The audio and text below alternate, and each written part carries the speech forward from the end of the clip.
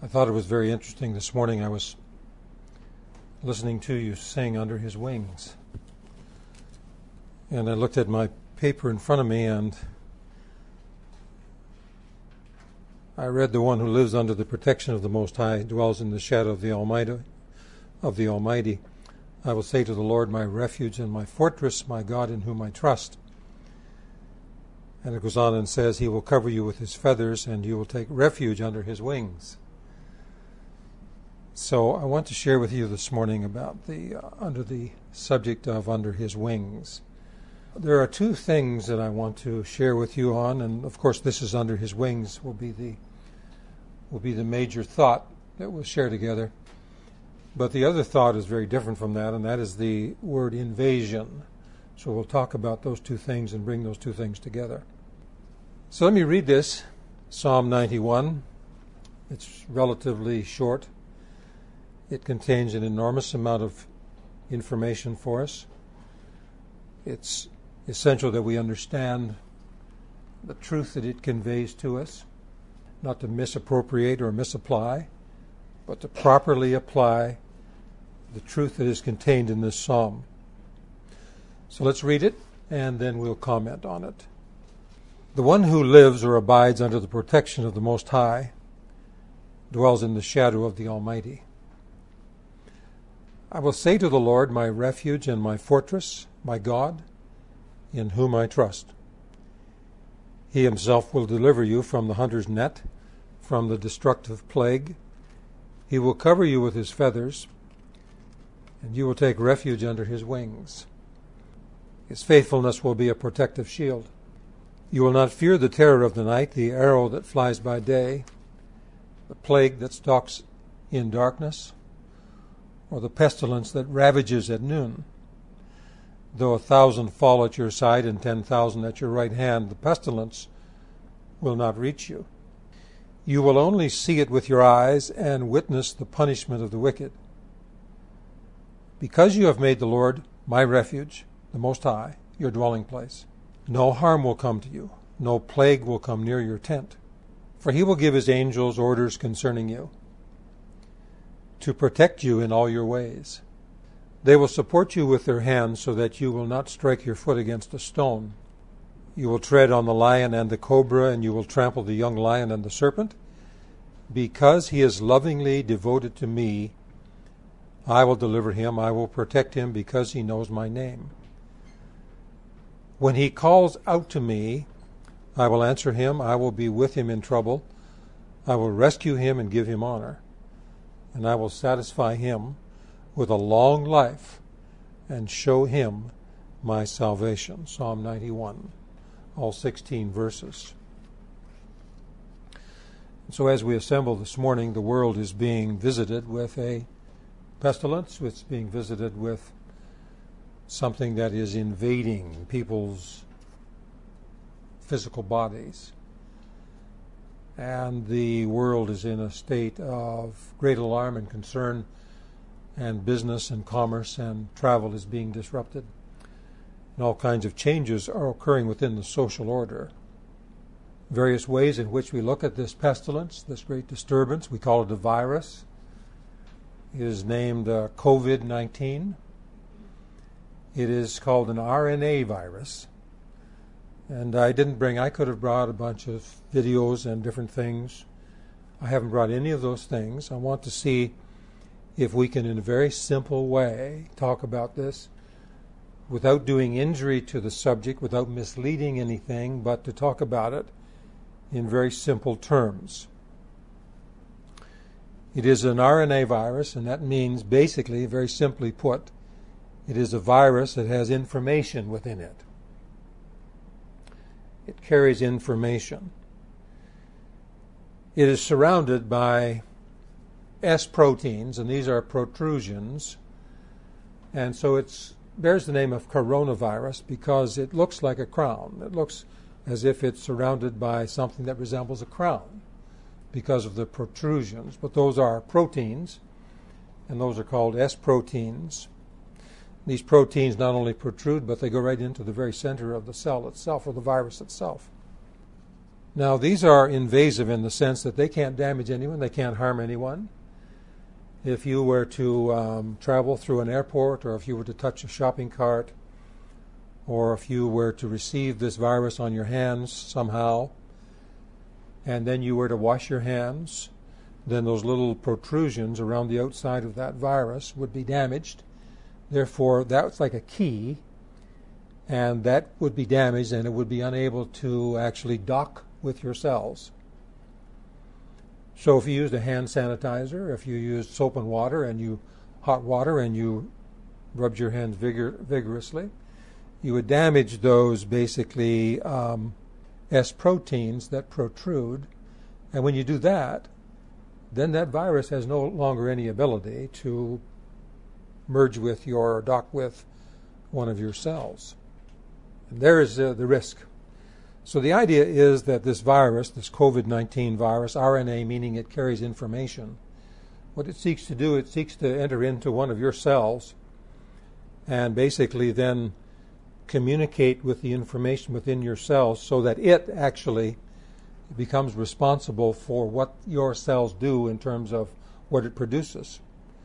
Because the cells produce according to the information within the cell. It changes the information within your cell. And so our cells have receptors, and these are called ACE2 receptors. They're also proteins. The S protein on the virus happens to fit perfectly with the ACE2 receptors on our cells. And when that happens, then the virus becomes a part of the cell itself. Then the RNA information inside the virus then merges with the RNA information inside our cell and changes. There's a change that occurs so that what is produced by the cell is virus. The virus is produced. So this is an invasion. It's an invasion, and it's not unlike the kind of invasion that's happening in the social order, because there are parallels. Everything has a parallel. What happens in the natural realm has corresponding parallels in the spiritual realm. For example, I would suggest to you this morning, and I'm not writing a book on this, but I'll just touch on this very briefly.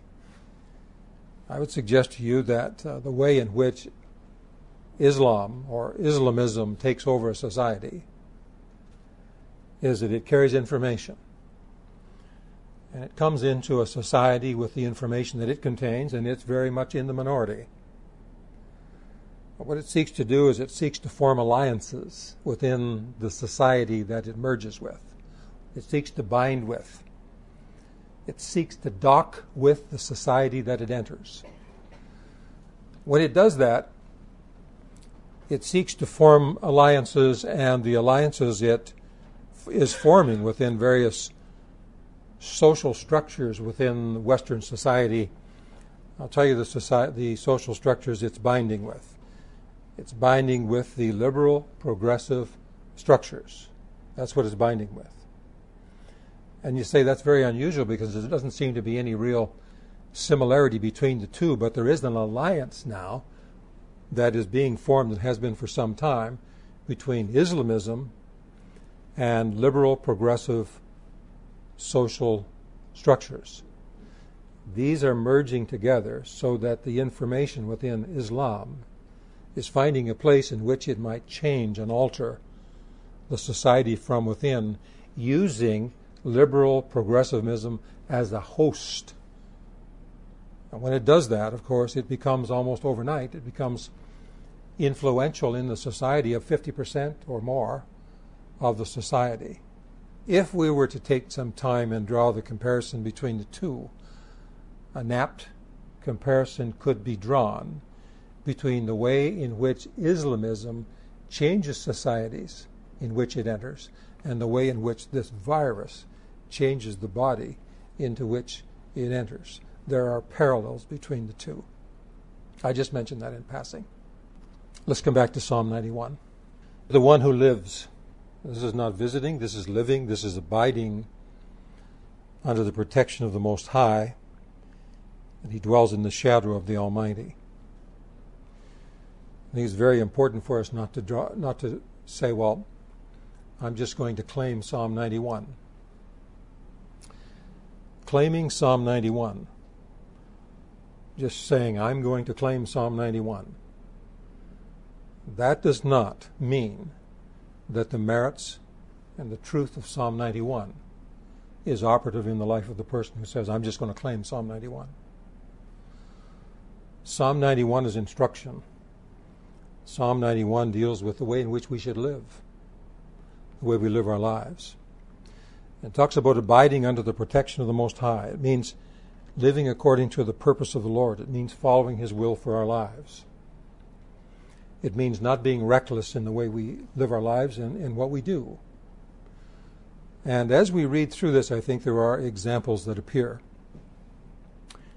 Again, it says, I will say to the Lord, my refuge and my fortress, my God in whom I trust.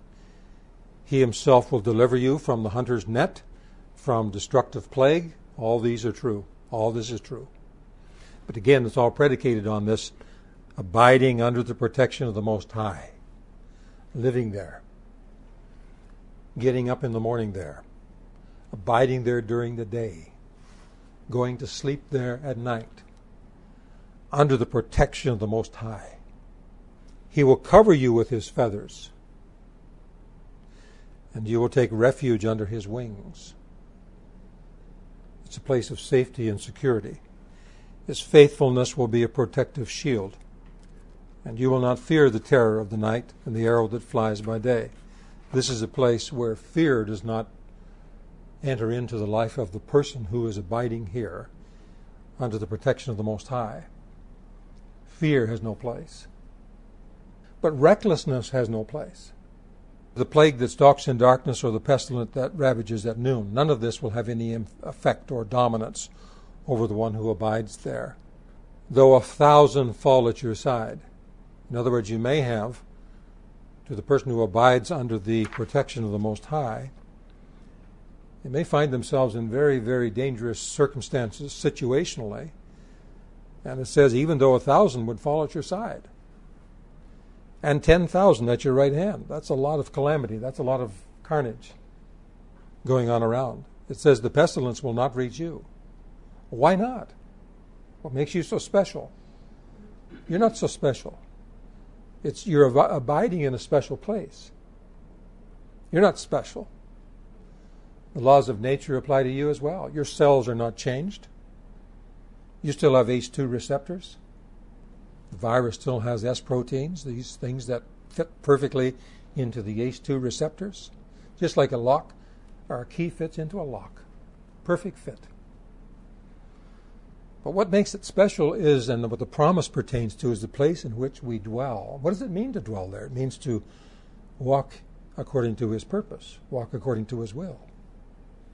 Somebody says, well, how do you explain then that sometimes calamitous things happen to people? And I know of all kinds of circumstances where someone fell ill to something and died, or how do you explain all these things? And they served the Lord and they committed themselves entirely to the Lord.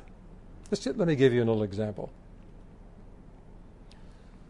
I think this is an example between Peter and John. And there came a conversation with Jesus after His resurrection. And He spoke to Peter pertaining to Peter's death. And He told him what would happen to him when he became older. And how that he would be bound and how he would be taken according to the will of others and not his own. And it says in the scripture, according to John, that he said this with regard to the death with which Peter would die. But not only that, it says he said that with regard to the death with which Peter would glorify God. Glorify God by his death. Our lives are to glorify God. And our deaths are to glorify God. Now, that doesn't mean that everyone dies at the same time under the same circumstances. John would continue on because Jesus said, when Peter asked about John, what about his fate or future? And he said, basically, if it's my will that he remain until I come again, what is that to you? You serve me. But the idea is very clearly described by John.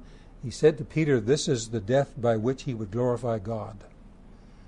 And I think we have to stop it for a minute and just look at things a little more carefully. We are called to walk according to the will of the Lord for our lives. We're not responsible for our own decisions without consulting with Him. There's no promise that says you just do whatever you want and I will protect you. No matter where you go and what you decide to do, I will protect you. It's abiding in a certain place that the protection involves. And the protection is perfect as long as the person abides according to the will of the Lord and walks according to His will and His purpose. But that does not mean, as is the case and the comparison between Peter and John, that everyone dies at the same time or everyone has the same kind of lifespan, because they do not. Peter walked faithfully according to the will of the Lord until the very last day. And when the very last day came, his death was a violent death imposed upon him. And it would be very easy for people looking on from the side to say, I don't see God in any of this. But Jesus said that his death would glorify God. And it did. And so did the death of John, under very different circumstances, entirely different circumstances. So I think the point we want to really focus on is the importance of walking according to the will of the Lord for us, for you, in your life, me, in my life. What is His purpose for me? What does He want me to do? What does He give me permission to do? It may not be the same thing that He gives you permission to do. In this present moment where we're surrounded by an invasion, and we're experiencing this kind of invasion, I know that this is not that damaging to the young, apparently. I know that this is more severe on the older people. But what happens with the young is the young bring things to the older people. And so it's very serious. You could easily, if you're under a certain age, you could say, this is no big deal. This is not any different than the flu. Until your grandma or your grandpa's involved. And to them, it's a whole lot different than the flu, depending upon their overall health. I don't want to get into all of the intricacies of all of this because, let's face it, there's a lot we still do not know. And it isn't just COVID-19. Because there's a whole lineup of things coming down the pike that we haven't seen yet. This provides an opportunity for us to realize some things with regards to protection and walking under the shadow or the protection of the Most High. In a year or two or less, it may be something entirely different that we're dealing with. Now it goes on and says, because you have made the Lord your refuge, my refuge, the Most High your dwelling place, no harm will come to you, no plague will come near your tent. And then these words, for He will give His angels orders concerning you to protect you in all your ways. And they will support you with their hands so that you will not strike your foot against a stone. But wait a minute, I said, when I'm reading, I said, wait a minute, and you're thinking, wait a minute now. I remember those words from another place in Scripture. And Matthew wrote these words, and so did Luke. And these words were used by Satan. The Scripture was used by Satan when Jesus was being tempted or tested in his 40-day fast.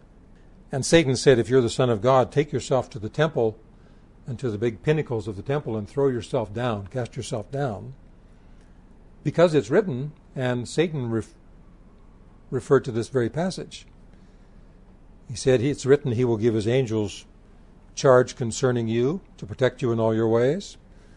They will support you with their hands so that you will not strike your foot against a stone. Therefore, Satan is saying on the basis of this passage of Scripture, if you are the Son of God, then take yourself to the temple, throw yourself off this high place in the temple. And surely God will save you and protect you. And Jesus said, it's also written, do not test the Lord your God. Of course, He didn't do that because that's a reckless thing to do. There is no promise of protection for acting recklessly or acting outside of the will of God.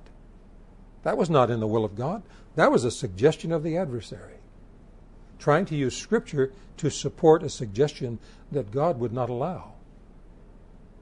But I'll give you another example of a circumstance of protection that came to the Lord Jesus Christ as he walked according to the will of his Father perfectly. And what applied to him also is what applies to his own. You, me, us. But don't go traveling someplace unless you have prepared yourself. And it's not just a question of traveling someplace. It's a question of the way in which our lives are ordered. It's not just about traveling. It's not just about this or that. It's a question of seeking his will with regards to our lives so that every day we know that we're walking according to his purpose for us. We haven't decided what we're going to do alone, but we have asked for his guidance and his leading, and we have made our decisions with regards to such things as travel and all kinds of things in our lives according to what he says, not according to what society says or anybody else says, but according to what he says. You say, is it possible to have that kind of guidance from the Lord? Absolutely yes. Of course it is. Of course it is. And we need to cultivate that ability to communicate with him and receive his instructions about the things we decide to do. But as we walk according to his purpose, we will have that protection that Psalm 91 declares and speaks of. Luke also records in chapter 4 of his gospel, about verse 17, an example of Jesus going to Nazareth where he grew up. So he's going to his hometown. And he went into the synagogue on the Sabbath day, and he took the scroll of Isaiah, and he read from Isaiah chapter 61. And we're familiar with that passage that Jesus read in the synagogue that day, and he said this day, he closed it, gave it back to the superintendent or the presiding elder, and he said, this day the scripture has been fulfilled in your hearing. There was one little part at the end he did not read. But what he read, he said, today it's been fulfilled in your hearing. And then it goes on and it tells us that everyone looked around, and they looked at him very intently, and they spoke well of him because of the gracious words that he spoke. They said, isn't this Joseph's son? And they're kind of predisposed to speak well of him, and then he continued to speak to them. And the words of the Lord always penetrate, and they always expose our hearts. And so as he continued to speak to those people in Nazareth where he grew up, his words exposed what's inside their hearts and minds. He began to talk to them a little bit about Elijah and about Elisha. And he said in Elijah's time there were many widows in Israel, but Elijah was not sent to any of the widows except to Sidon, Zarephath. And he was sent to a widow basically outside of Israel, and he wasn't sent to the widows within Israel. He said Elisha, there were many lepers in Israel, but he wasn't sent to any of those, but he was sent to Naaman the Syrian. So there was ministry through Elisha to Naaman the Syrian. There was ministry through Elijah to a widow in Sidon, but not within Israel. And he said, doubtless you will say to yourself, why don't you do the works here in your hometown that you did in Capernaum? And as he's speaking this way to them, now their attitude towards him just changes. Why? Because he's exposing what's in their hearts. And the venom and the anger and the rage within them, their expectation, their own expectation, is confronted by his words. And they begin to despise him. Who does he think he is? You see?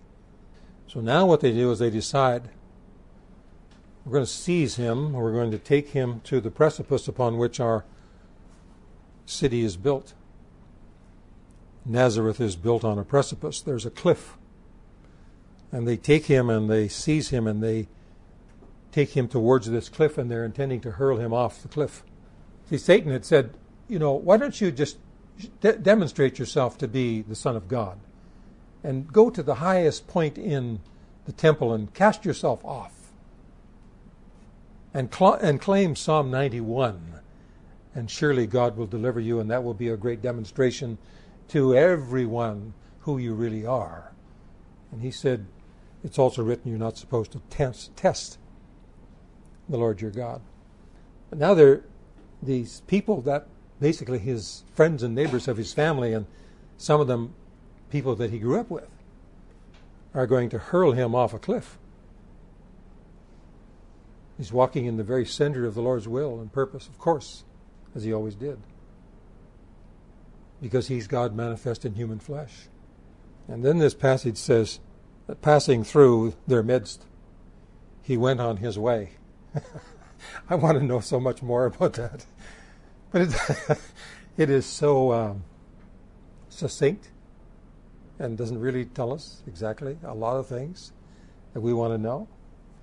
It says, passing through their midst. And remember now, they have him, seized him, and they are ushering him, forcing him towards this precipice, intending to throw him off.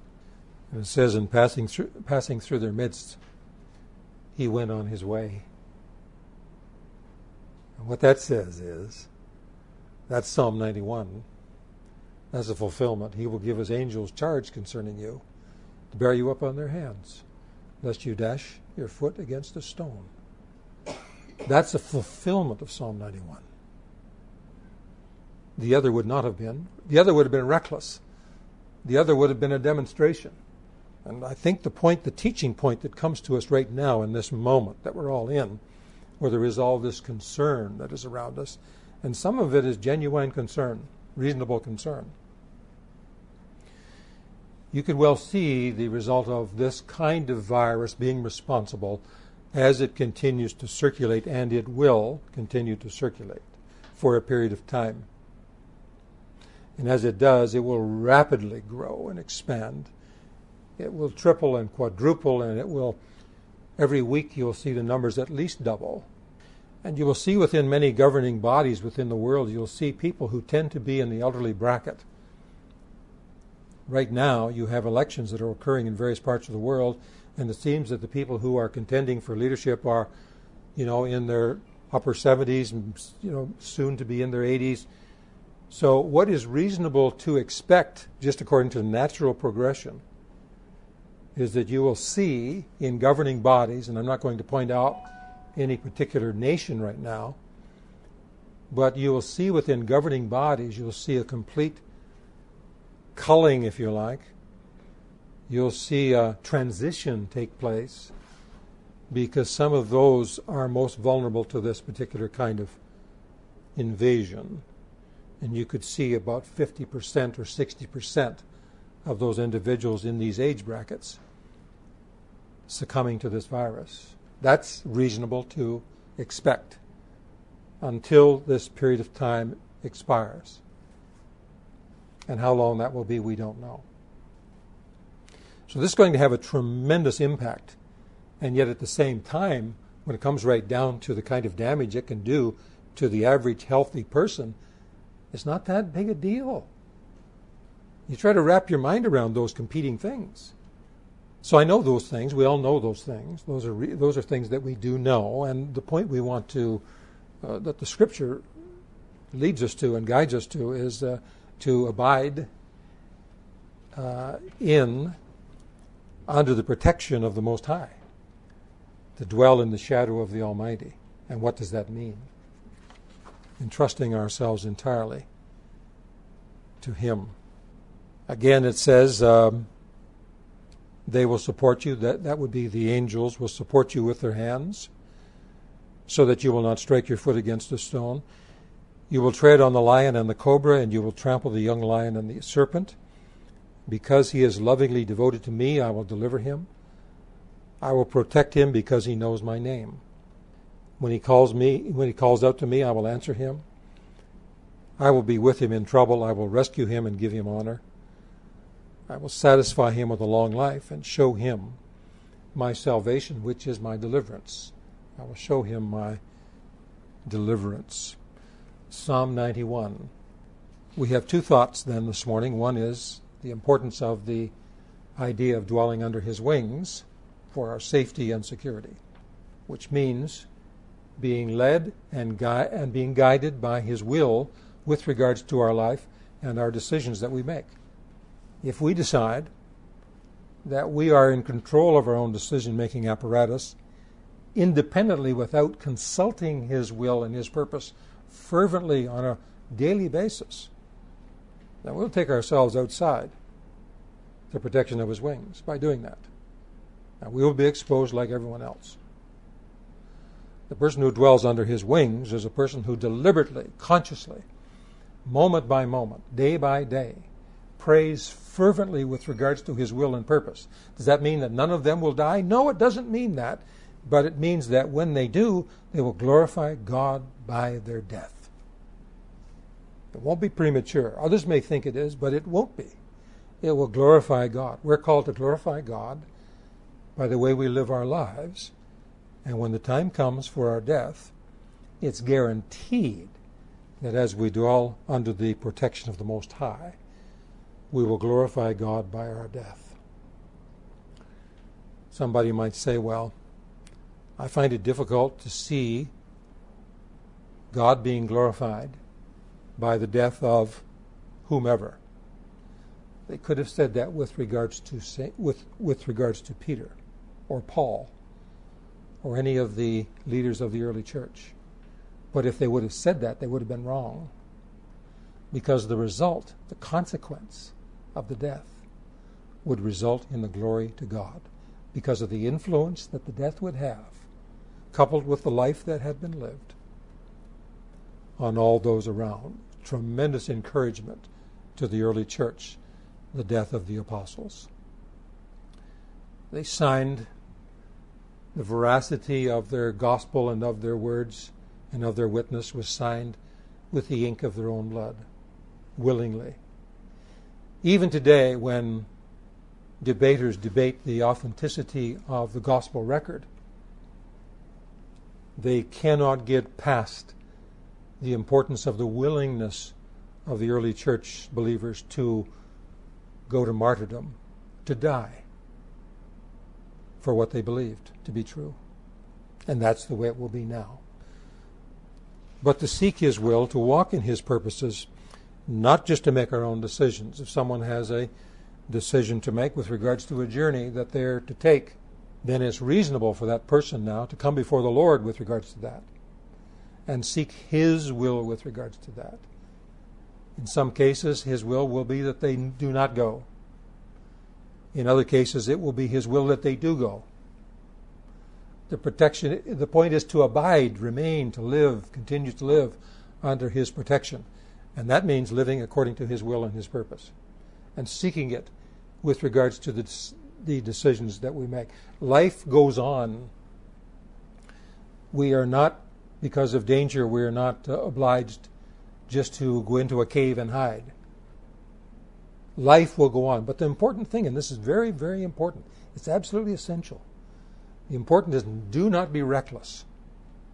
Don't climb up the pinnacles of a temple and throw yourself off. Don't be reckless with regards to these things. There's no protection outside of the will of the Lord. But inside his will, under his wings, there is the protection no matter what would happen to the left or the right side of you. It will not touch you if you're right in the center of his will. And when the time comes for you to leave this earth and to go to be with him, your death will glorify God.